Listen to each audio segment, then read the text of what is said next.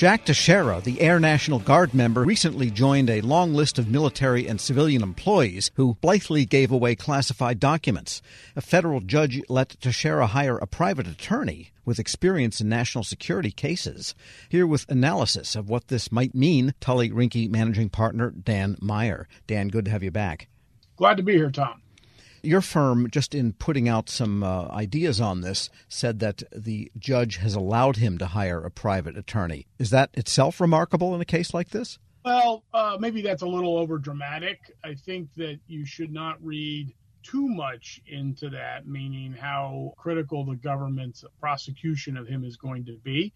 Hiring an attorney does not mean that you're armoring up for a criminal defense. Certainly with a case involving classified information, it's smart for public employees, and he is a public employee, a service member is a public employee, to have counsel about the classified information aspects of what he's facing, and that will be equally helpful for him, both if he faces a criminal prosecution and if it's simply restrained and left at the administrative level. But it does show that he at least is understanding how deep the water he's waded into is. Right. Do we know who the lawyer is, and what do we know about that lawyer's record in these types of cases? That lawyer is not on my Rolodex, and I think that from what I've been able to Google, the person does seem reasonably well qualified to give him advice.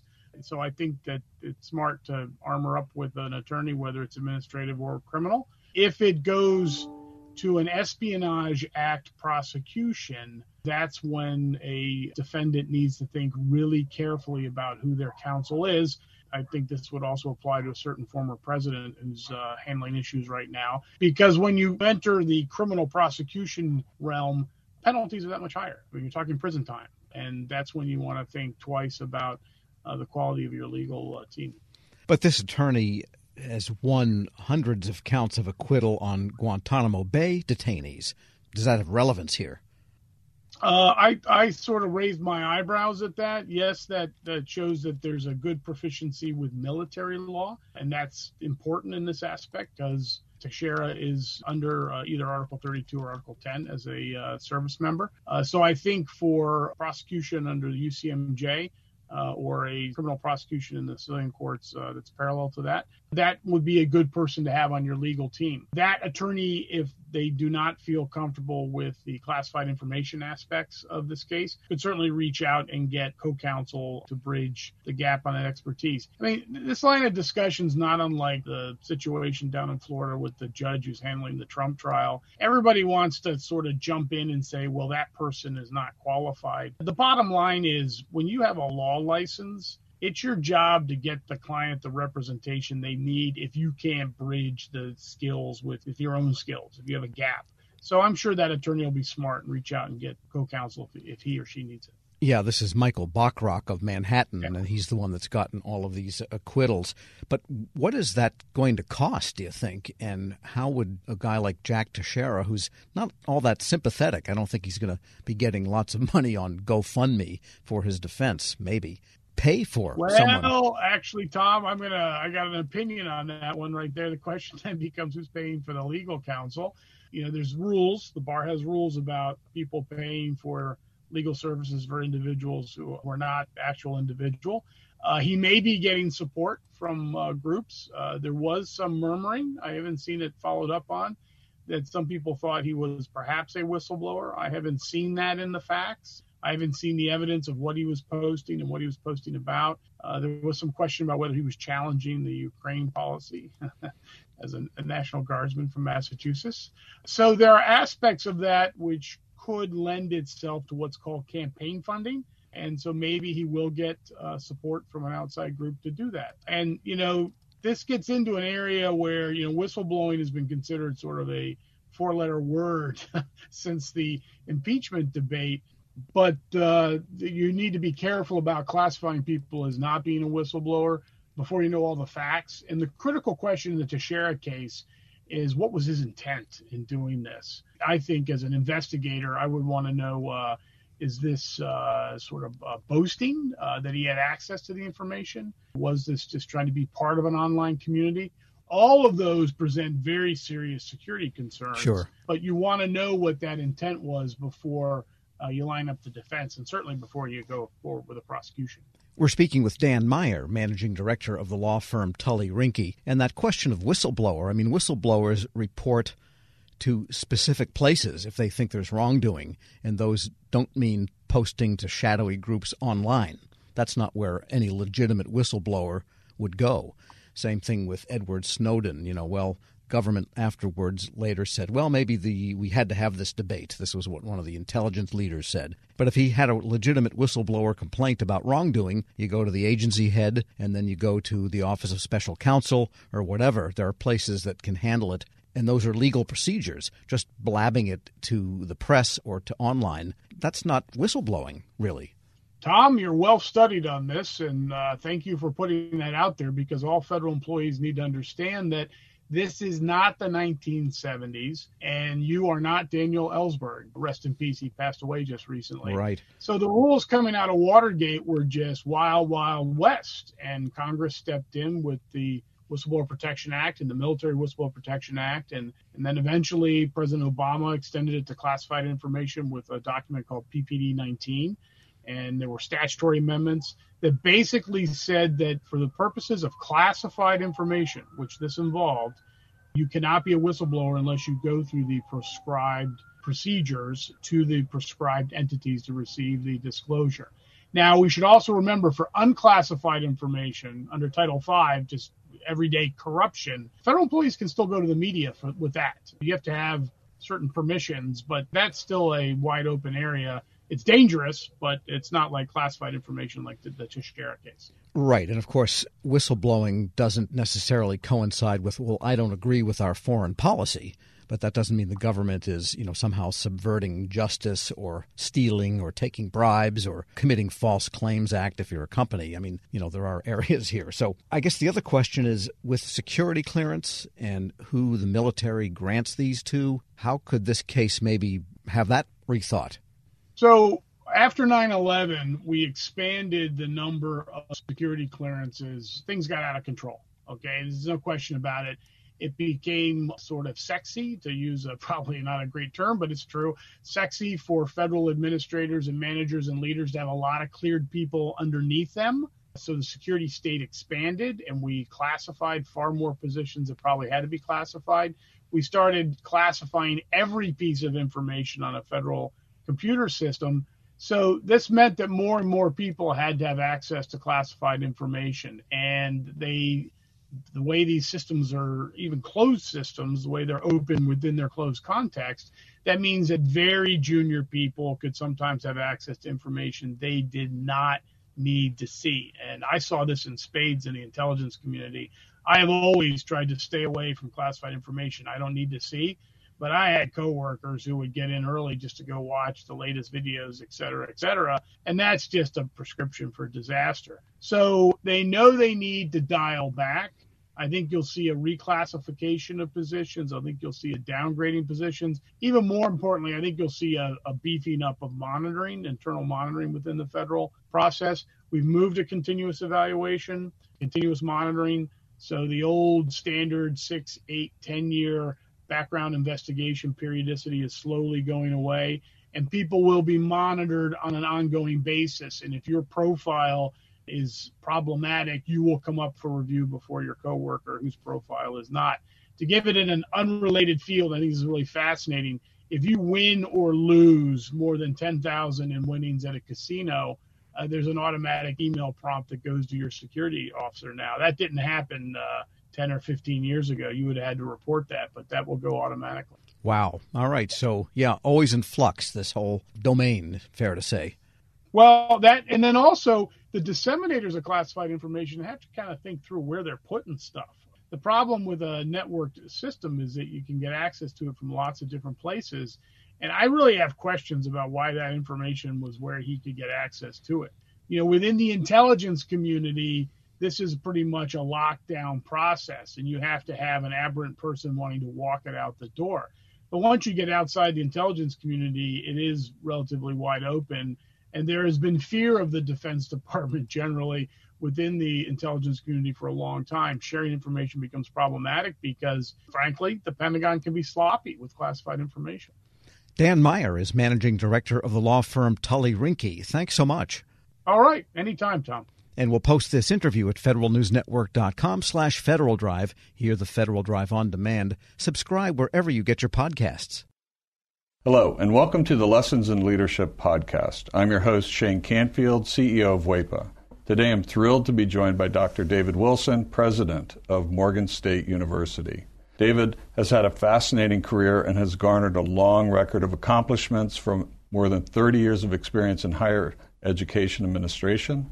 Came to Morgan State in 2010 from the University of Wisconsin, where he was chancellor of both the University of Wisconsin Colleges and the University of Wisconsin Extension. Before that, he held numerous other administrative posts in academia, including vice president for the University of Outreach, associate provost at Auburn University, and associate provost of Rutgers. And when we were talking earlier, too, you had just mentioned that you had a wonderful nomination at the American Academy of Arts and Sciences. And David, thank you so much for joining me. Shane, it is indeed a pleasure to be invited into this conversation with you.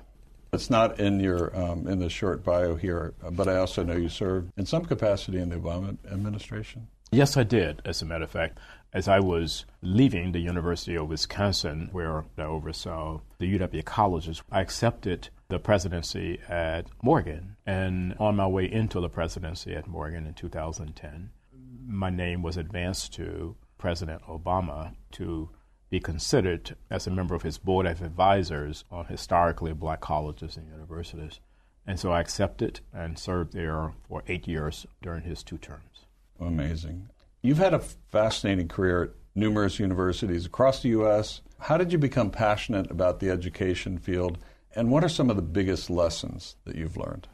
First of all, I was made aware of a quote by Horace Mann, who was a great 19th century educator who really gave rise to public education in the United States. And he was the first to utter the phrase that education is the great equalizer. And why that resonated with me was because I grew up in abject poverty in rural Alabama, and there was no law in Alabama as I was growing up that required black kids to go to school. I was kind of shut off from formal education on a consistent basis. I didn't get a chance to go to school full time until I was in the 7th grade. We lived on property there that were owned by the white landowners. And so the owner of the property, a white woman, would bring down to this little shanty that we lived in, and she would bring Look and Life magazines. My mom,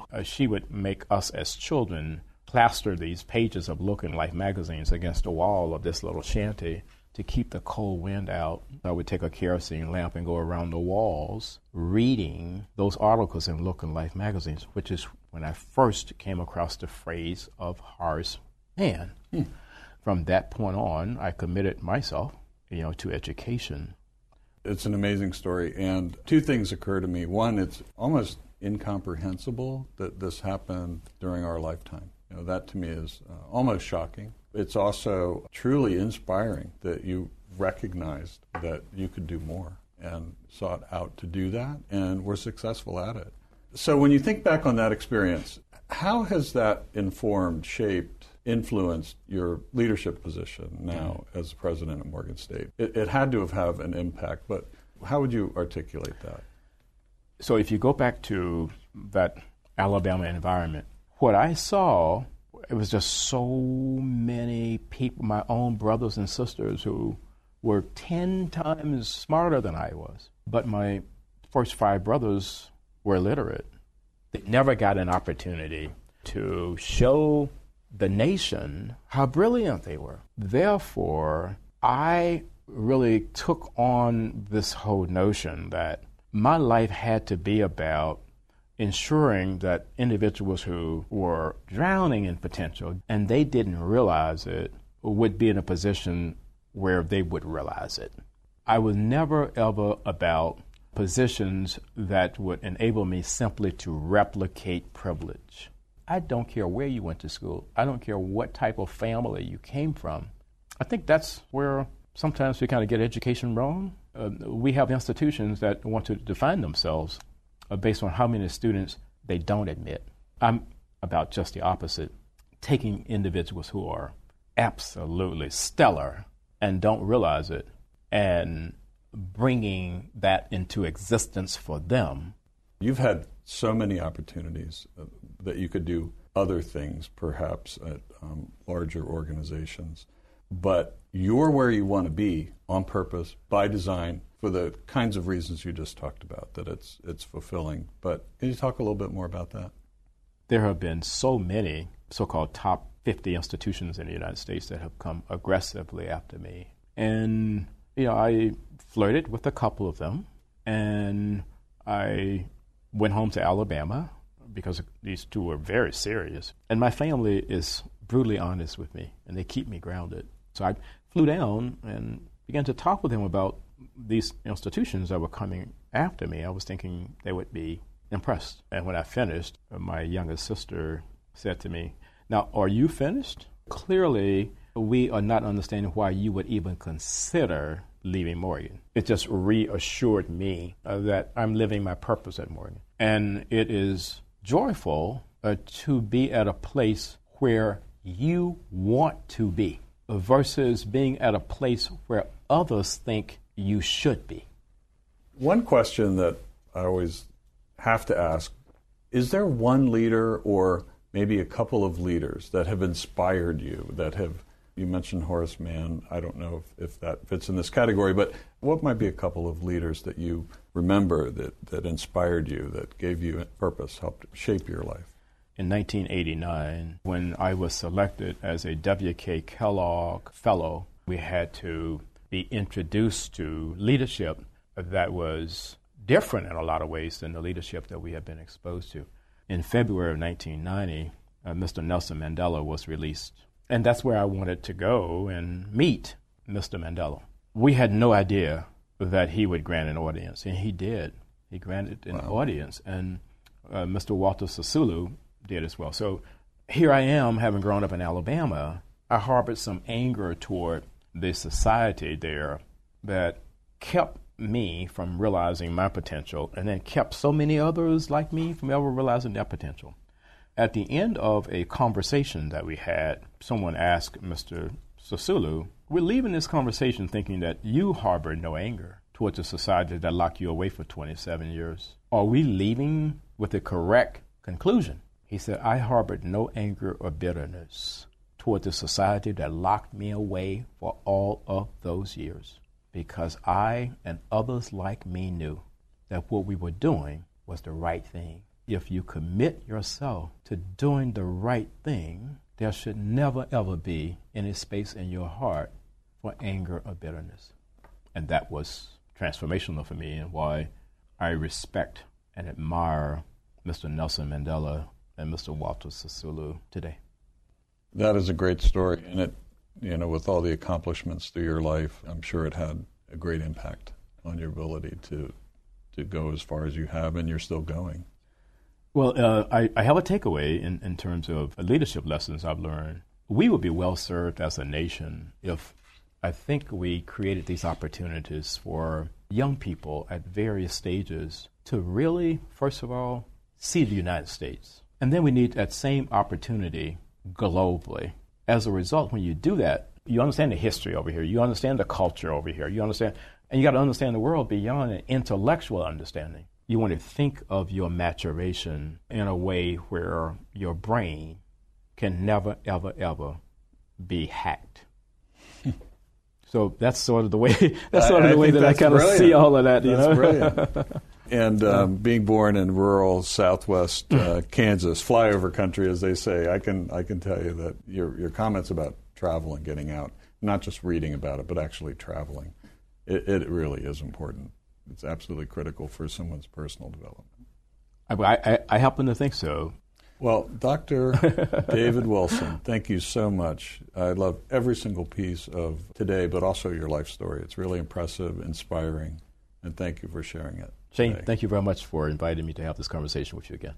And I'm Shane Canfield, CEO of WEPA. We'll see you next time on the Lessons in Leadership podcast.